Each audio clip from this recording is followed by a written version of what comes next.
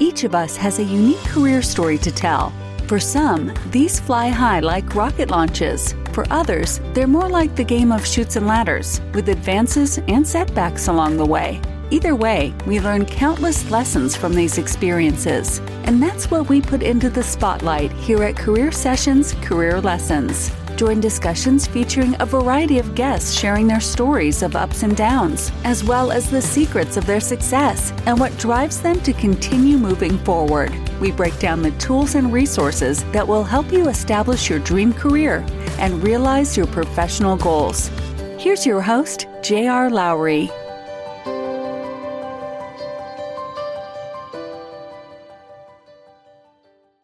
Hi, I'm J.R. Lowry, and this is Career Sessions, Career Lessons, which is brought to you by Pathwise.io.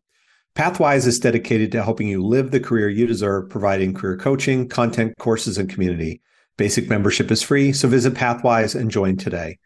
Today, my guest is Ellen Taaffe. Ellen is a clinical assistant professor at the Kellogg School of Management, where she teaches personal leadership insights and is the director of the Women's Leadership Program. Outside of Kellogg, Ellen runs a leadership advisory consulting, speaking, and coaching business. She is also a TEDx speaker and an independent board member. She also recently wrote a book titled The Mirrored Door: Break Through the Hidden Barrier That Locks Successful Women in Place. Prior to her academic, governance, coaching, and writing career, Ellen spent 25 years with Fortune 500 companies, holding the top brand management posts at divisions of Pepsi, Royal Caribbean, and Whirlpool. She then pivoted into a growth stage small business as president of Ravel, a brand strategy consultancy to Fortune 500 clients. Ellen speaks and writes on a variety of topics and has been published in Harvard Business Review, Forbes, Business Insider, and the Washington Post, among others. She received her MBA from the Kellogg School and holds a BS from the University of Florida. She lives in the Chicago area. Ellen, welcome, and thanks for joining me today. Oh, I'm glad to be here with you, JR. Appreciate your time and opportunity to talk about your recent book, The Mirrored Door, obviously playing off the concept of the glass ceiling, but describe what you mean by this concept of a mirrored door. Sure. The mirrored door is something that many women encounter across their careers many times. It's when we see opportunity and reflect inward, usually in a distorted way, and think we are not ready or worthy to move forward into action. And I see it in myself, I see it in my students, women I've coached, and I see it in the research as well. You talk about it playing out across careers, but one of the points you kind of bring out in the book is that the things that often help women be successful early in their careers, the preparation and the hard work and the pleasing others and playing it safe, it works to a point, but all of a sudden it starts not working. That's right. I've identified these 5 strategies that do make us successful, but there's an underbelly to them, and they can put us in our careers or self-perception in a little bit of a peril. The book is full of examples and stories. Before we dive in a little bit to those 5 things that you mentioned, can you share one or two of the stories that kind of help illustrate the kinds of situations that women often find themselves in where they lose the momentum that they built for themselves over the early part of their careers? Sure. So one is really the origin story that got me focused on this area. And after a corporate career, I joined my alma mater to teach MBA students. So I was at Kellogg. I was the director of Women's Leadership Program, where I still am. And I was at one of our first orientations, all excited for my new role and to be able to help these amazing millennials advance their careers. And at the orientation, there was a female CEO who shared her story. And when she opened it up for questions, all the questions came from men and not one from a woman. And I was shocked. I asked the person next to me, like, is that usual? And she said, sometimes in the classroom too. And I know to get in this school, you need top scores. You need to have really accomplished a lot in your 20s. And so I know that these women were really capable. And when I met them, I confirmed that. But it sort of took me back to my own MBA orientation, where I didn't raise my hands and other women in the room didn't either. Now, there were a lot fewer of us at the time, but it launched me into thinking maybe this was not generational, because I had thought millennials are going to take the world by storm, which I still think they can. but that there's something going on with gender. And I started to see that, learn that was happening at other business schools and in other parts of women's careers. This like holding back, awaiting for the perfect, in this case, question or perfect answer or the perfect self to move forward into the next promotion or the next job. You make the point about that being the origin story for your book. The origin story, I think, for a lot of women in this situation actually starts in their childhood, right? Where there's the different expectations, the idea that girls are made of sugar and spice and everything nice, and that you shouldn't expect sort of outrageous behavior from girls in school, that boys will be boys and all of that. And I mean, that was a generation ago that you were in school. I was in school. But here we are a generation later, it's still happening. So clearly there's something that's still going on in kids' childhood. Yeah, absolutely. And the research supports that too. But it's as if something is in the water, that things have not changed as much as we would have thought generationally. Now, for sure, women and girls are advancing. 70% of valedictorians in the US are young women. So, really attaching well to education and academics. But we learn some of these things early on about being a good girl, obeying authority, rising up and being superior towards others that stay with us. That works fine in school. But then when we get to the workplace, we don't necessarily take risks or adjust to some of the gray area. And boys, the pattern that the research shows, boys learn a one-upmanship that must be hard as a little guy, I would think, but you're much more challenged as a boy to try things before you're ready. And I think that it teaches boys becoming men to go for things without knowing with 100% certainty that it's going to work or that you're going to be fantastic in the job, and good for them. So we see things like men going for jobs when they have 6 of 10 of the criteria, and Right. women waiting till they have all 10 when it's really the company's wish list. So these childhood things, we carry them with us, and it's harder where there's more gray area in the workplace. That sense of competence that you describe with men maybe overrating their competence, whereas women perhaps underrate their competence, the comfort with ambiguity, the comfort with risk. Are those the key things that are often holding women back that perhaps come more naturally to men because of the way that boys and girls are brought up? Or is there more to it? I think that there is a discounting that girls and many times women can feel of discounting all that we've already done, like all of our qualifications, our experiences. And I literally just talked to someone today on a session, and she said her boss talked to her about going for this job that would put her in the C-suite. And her immediate reaction was, oh no, I'm not ready for that. And the person that went for it actually had less experience. So there is this tie to preparation, to being 100% certain, that contributes to us downplaying ourselves and our futures too. And so maybe men become overconfident, but I think what they're learning to do is to fake it till you make it, Yeah. and going for things and understanding that they're going to, like how it works, that they're going to grow into a position. They don't already have to have mastered it. So good for them. We need women to take a page out of their book and do that for ourselves too. There's an element of imposter syndrome here, right? And you talk in the book about the notion of the voice, you call it the inner antagonist, and talk about needing to find your inner protagonist. So, I mean, this does affect men too, but you make the argument that much more so women.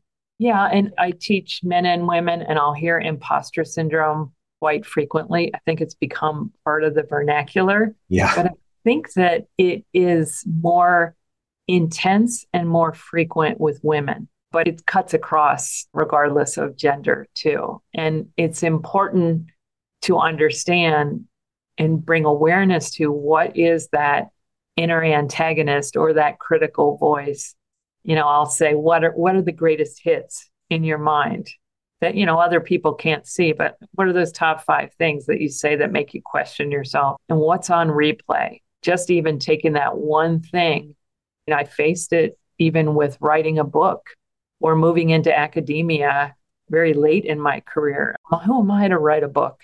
And I think that the solution is bringing awareness to it, but disrupting it through what's a counterpoint to that.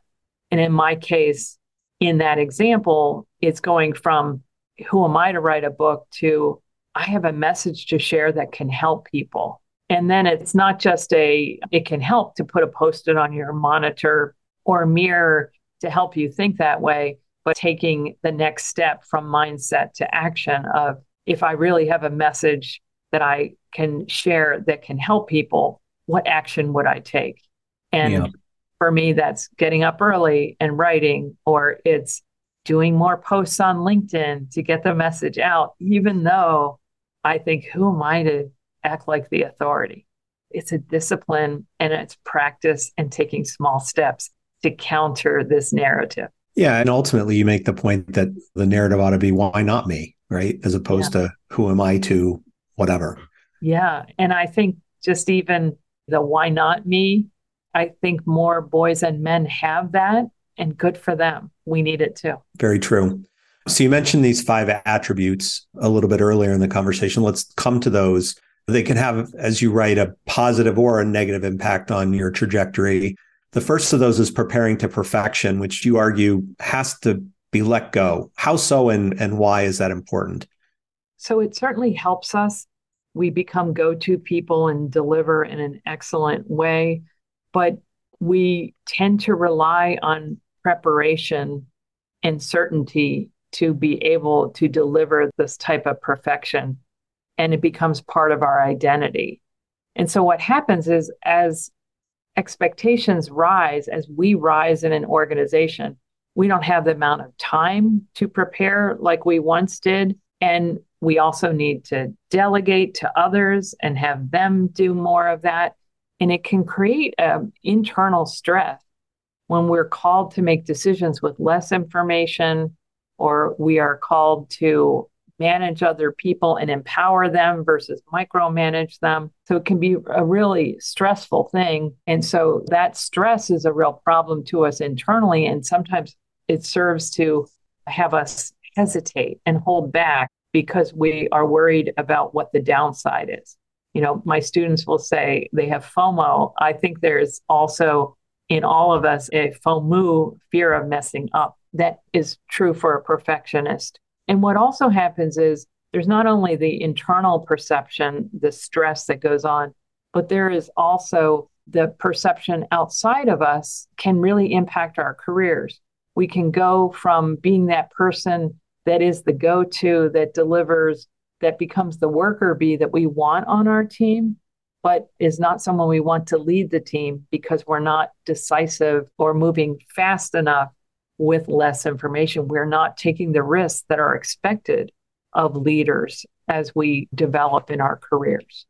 You talk about a number of tips across all 5 of these areas, but on this notion of working to perfection, is there one that really stands out to you more than the others in terms of helping women to kind of break that cycle and rethink the whole relationship they have with trying to be perfect? Yeah, I think it's being aware of it and getting mentoring on it. And most of all, I would hope that would be with your boss who can help you prioritize your work in ways that teaches you there are some things that you don't have to be perfect on. So in other words, what parts of your project list or all the things that you do, you need to deliver A+ work on, and where can you go in with a draft or give it to someone else?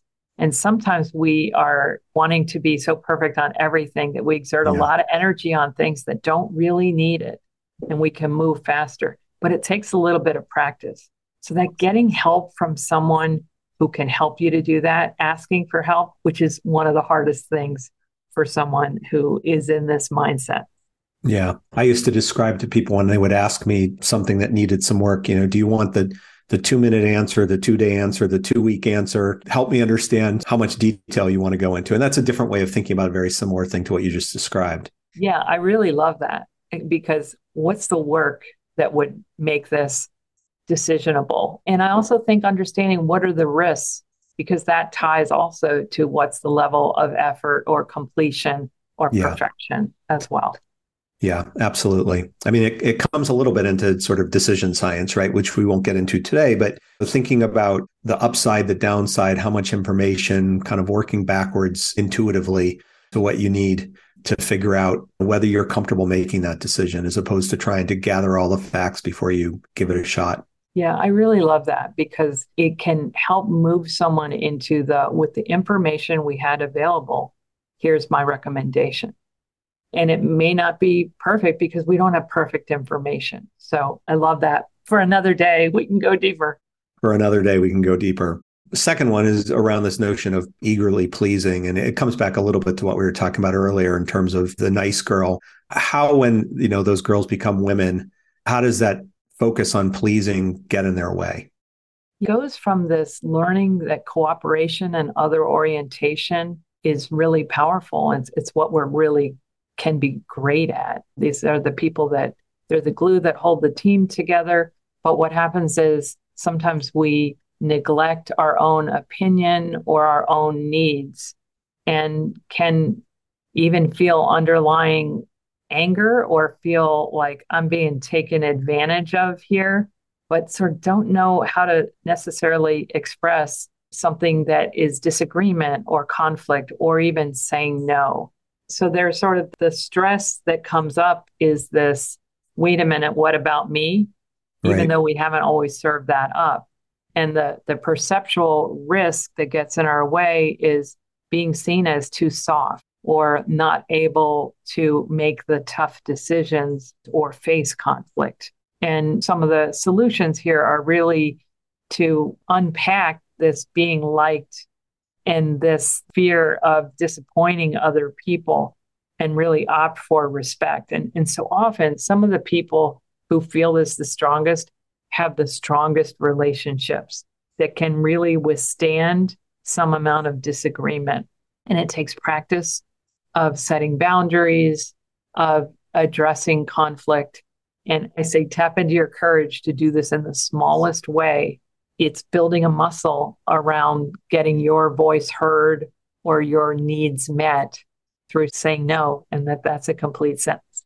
As you become a more senior leader, you are going to make decisions that will not make everybody happy. And you have to get comfortable with that. And without it, you will go into appeasement mode, right? Or compromise mode. And neither one of those necessarily is going to lead to the right answer and certainly won't lead to the right answer in all decisions. And you mentioned conflict as well. I mean, the best teams have some amount of conflict, right? So if you're not willing to say something somewhat controversial, then you're probably not helping the team push the edge as much as it needs to. And so you are kind of playing it safe in those situations. Yeah, absolutely. And I think there's a lot of the mirror door is that reflecting inward of like, I'm going to lose this relationship or they're going to think worse of me. And to your point, as people move forward and move up in organizations and have to make the tough calls, some of the ways at that are getting input up front. And when you have made a decision, sharing with great transparency. That would be a great way for someone who is very so other oriented to make sure you're keeping people abreast of like why you made the decision. And that's how you also shift into not only being liked, but being respected also. Yeah. A related point, I think, is fitting the mold, right? Which is in some ways a different way of seeking to please, right? This idea of staying within the guardrails of the corporate culture. You made a point in the book that resonated with me because I have said those words, that women are held to a narrower set of acceptable behavior than men. And it's awful that that's the case, but there is truth in that. And we got to fix the workplace. But I think as, a woman or as a manager of a woman, you have to help them kind of understand that there is that perception difference that they have to be at least aware of. Absolutely. And fitting the mold, we're good at it because this other orientation that I think comes with our upbringing does help us to read the room, to understand what does success look like in this organization. And I think we adapt and are agile to fit in as a way of belonging. But if we're not showing more of ourselves, it's not really belonging.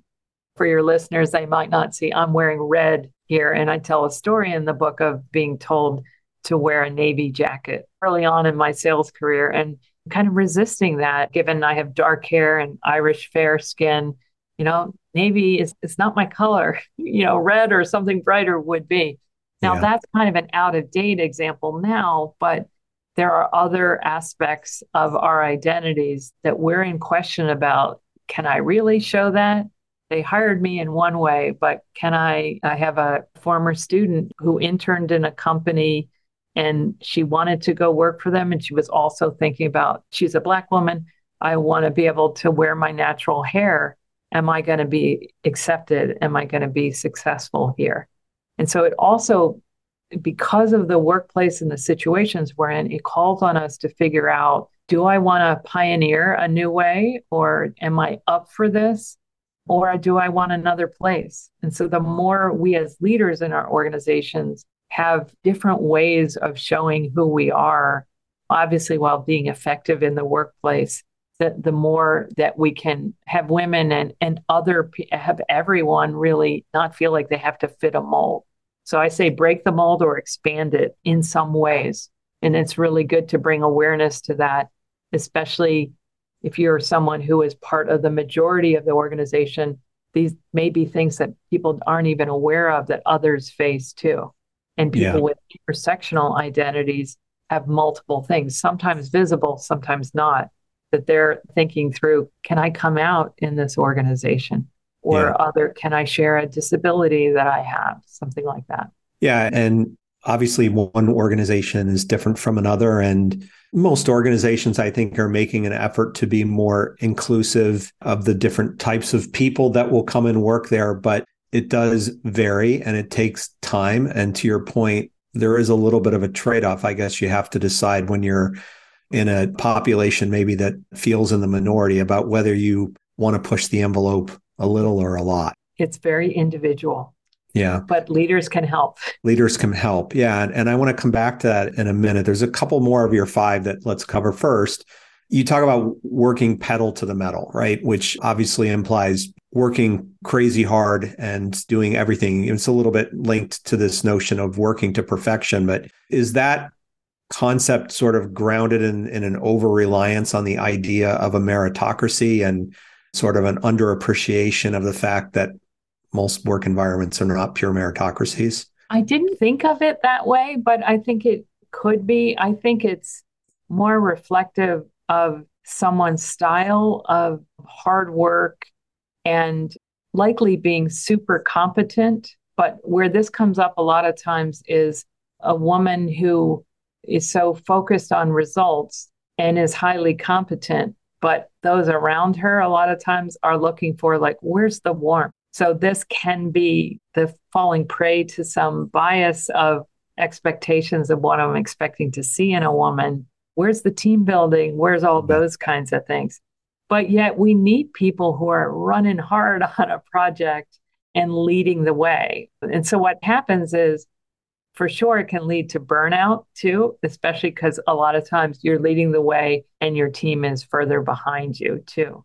The other part is creating that followership and building the relationships. There's research on warmth and competency. And I have a lot of coaching clients or students say, can I just get down to business? Do I have to create all these sort of niceties? And there's a lot of energy expended on how do I build these relationships? But it is so important to slow down, to pause, and come back and share what your intentions and motivations are. So often just explaining, I want us to jump right into this thing. We're going to have an aggressive schedule, but it's because I so believe in this product and I want it to go to market as fast as we can. They're counting on us. So you're sort of explaining who you are, but explaining to others so that they're not looking for something that is not coming as natural to you as well. Yeah. One thing that I would argue has changed over the course of my career is leaders will slow down and explain the why more.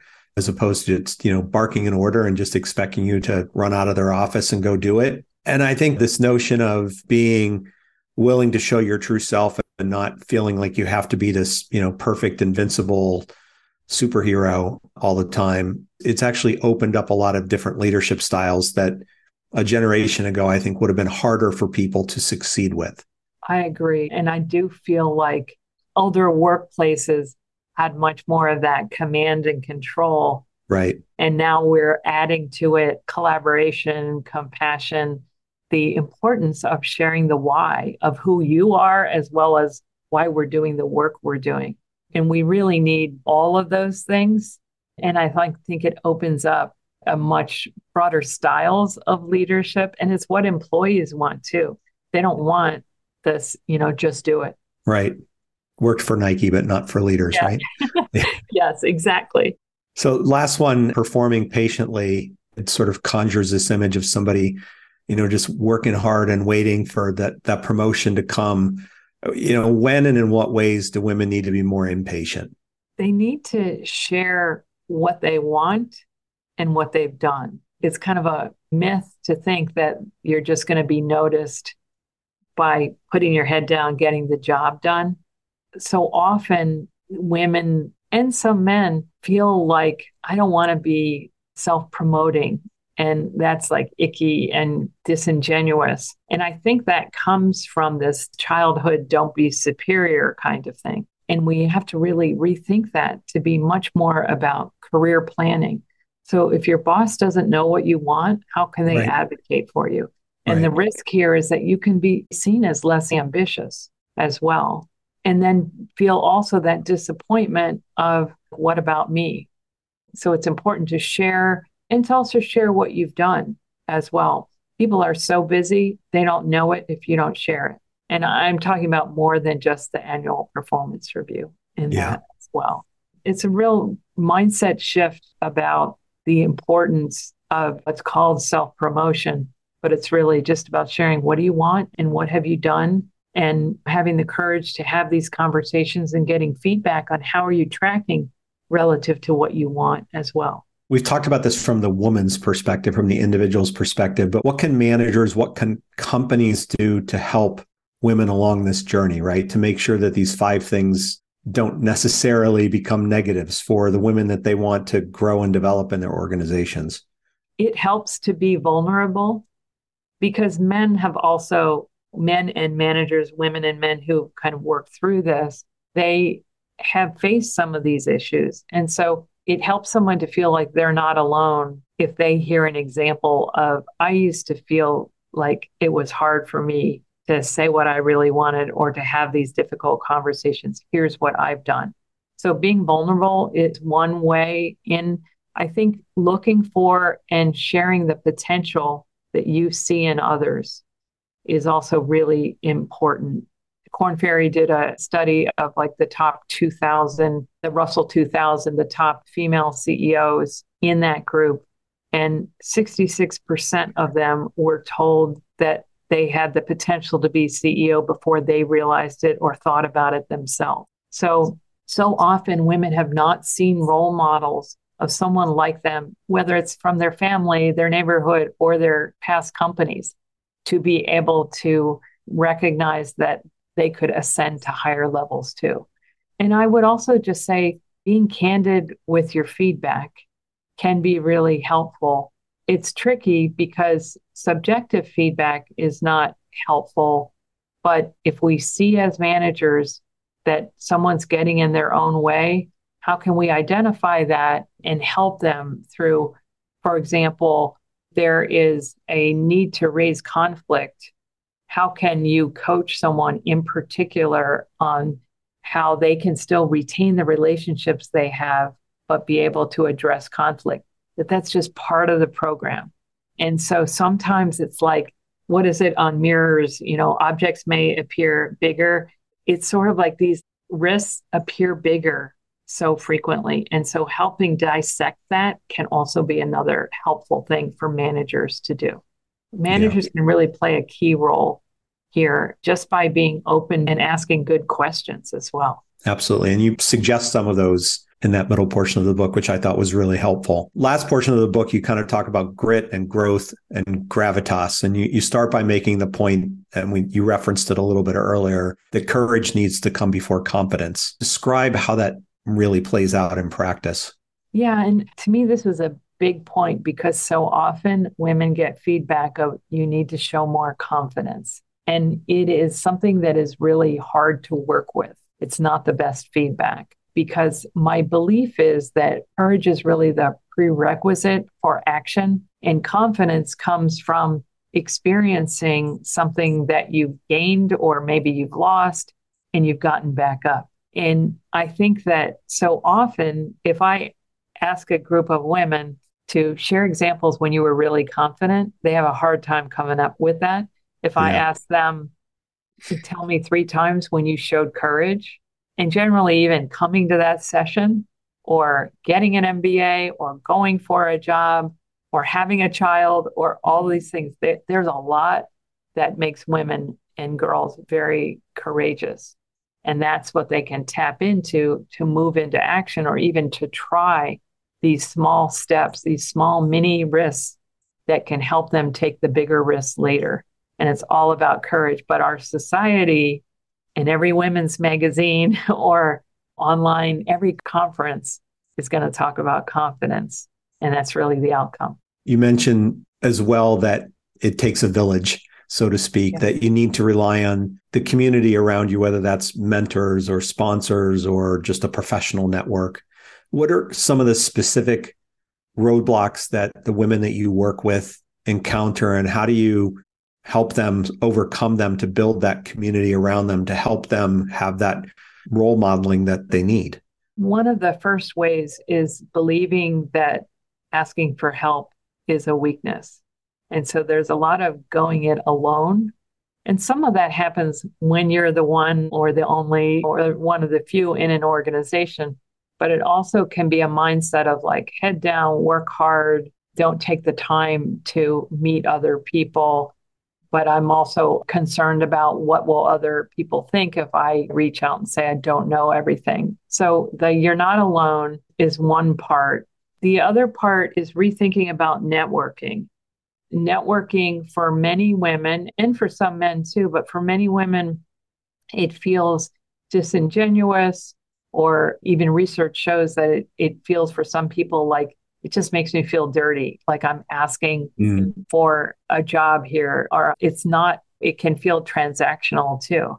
But in reality, women tend to be known for, this is where our childhood deep relationships can really help us. So one of the things that I outline in this chapter about taking a village is how to network in ways where you're thinking about it like, I'm just asking for directions. So figuring out, number one, like, what do you want to be mentored on?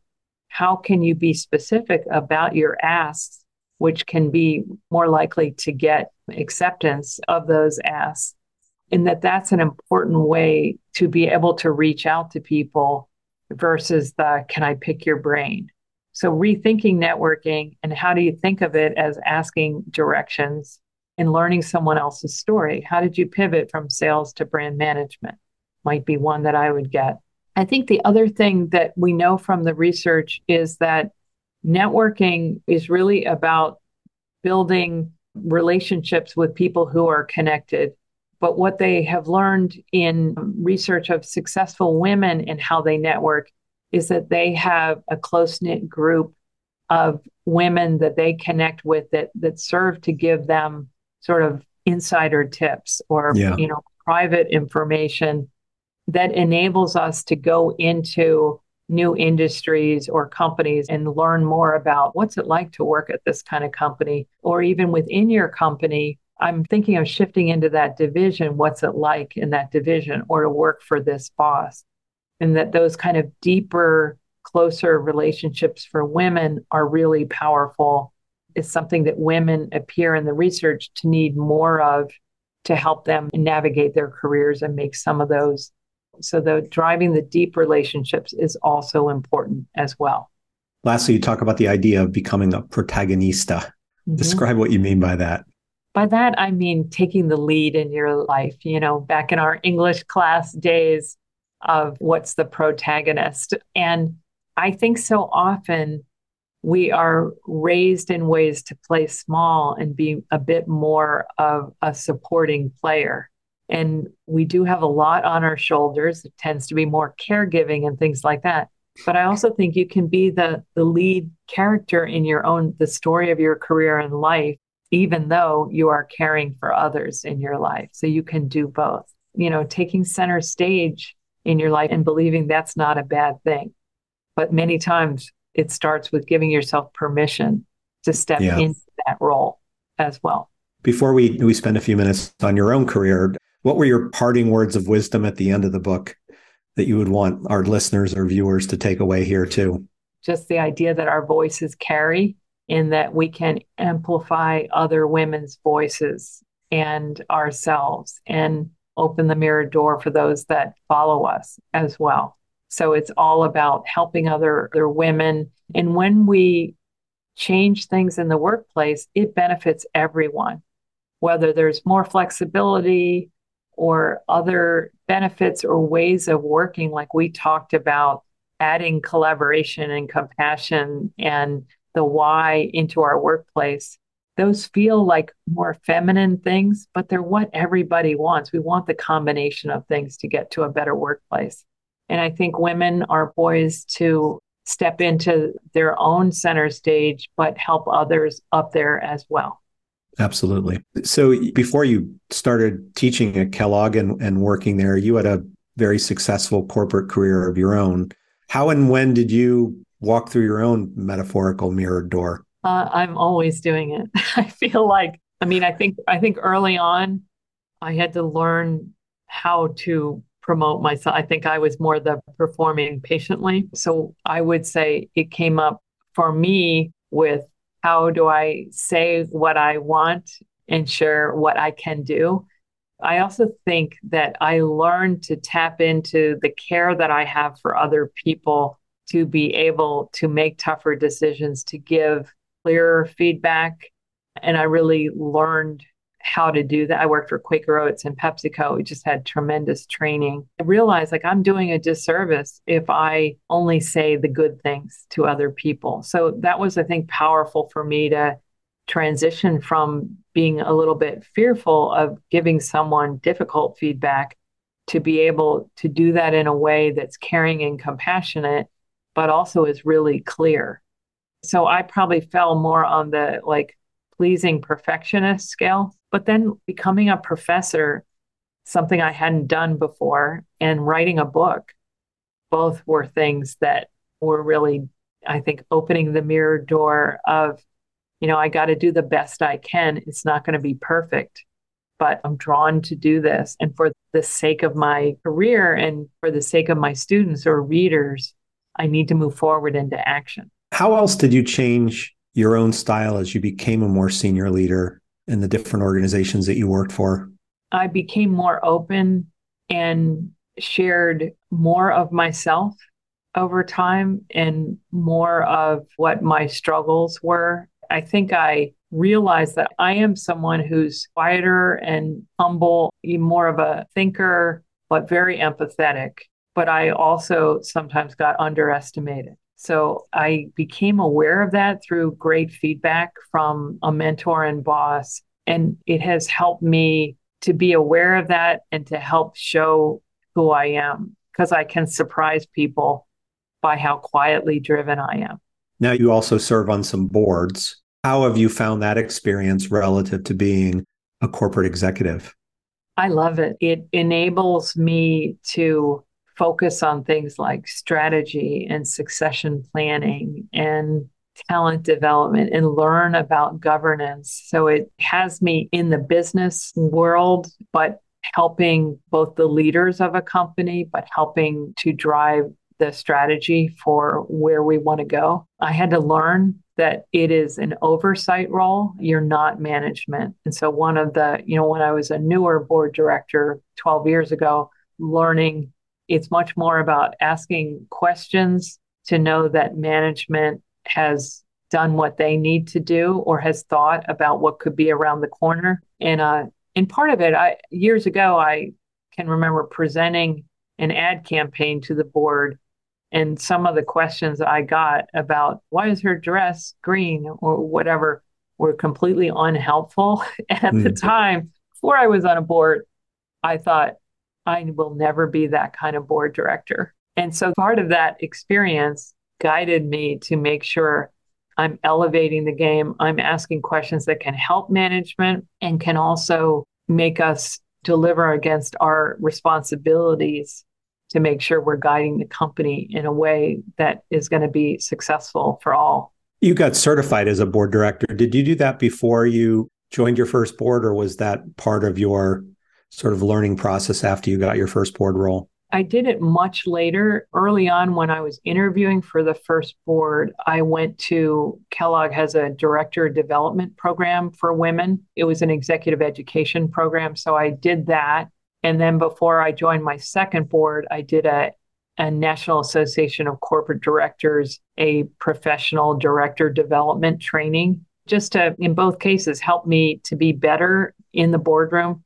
And then I think it was just 2 or 3 years ago, I became a certified director. That was a newer program that NACD has offered. And I think as the demands in the boardroom, the risks, the new topics that come up, it was actually preparing for it and taking the test where you do a lot of like case study kinds of answers. It was actually hard, and I was thrilled to pass and to become certified.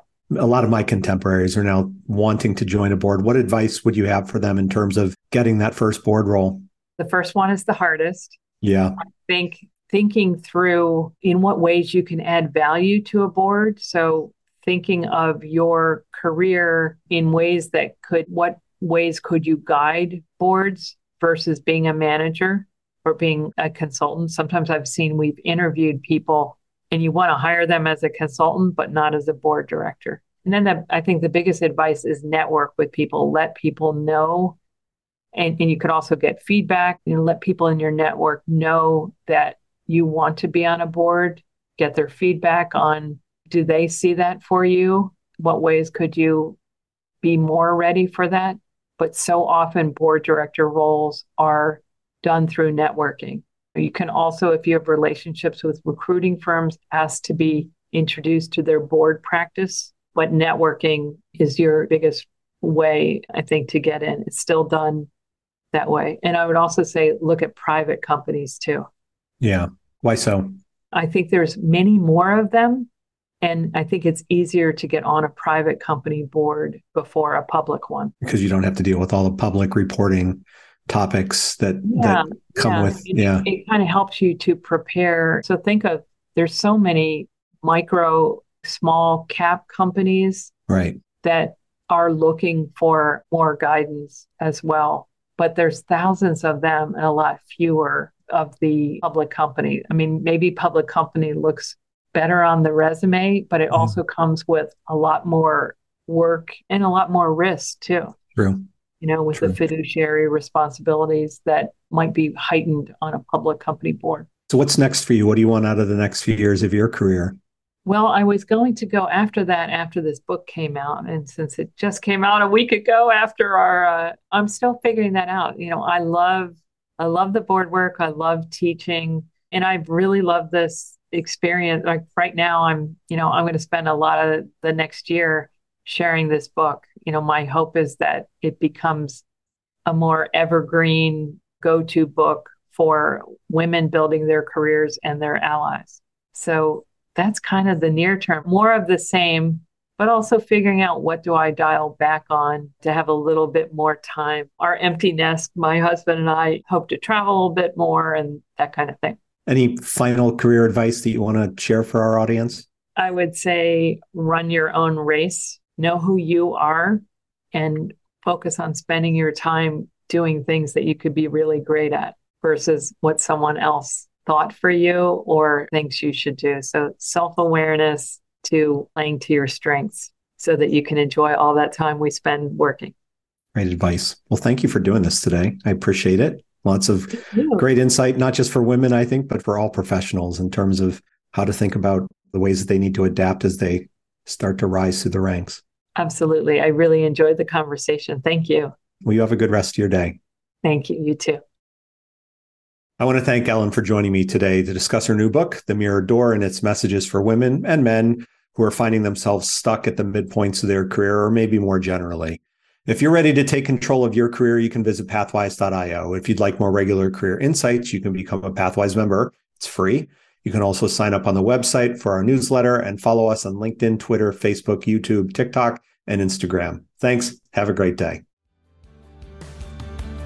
Thank you for listening to Career Sessions, Career Lessons. We hope the nuggets of wisdom shared today help guide your path to the successful career of your dreams.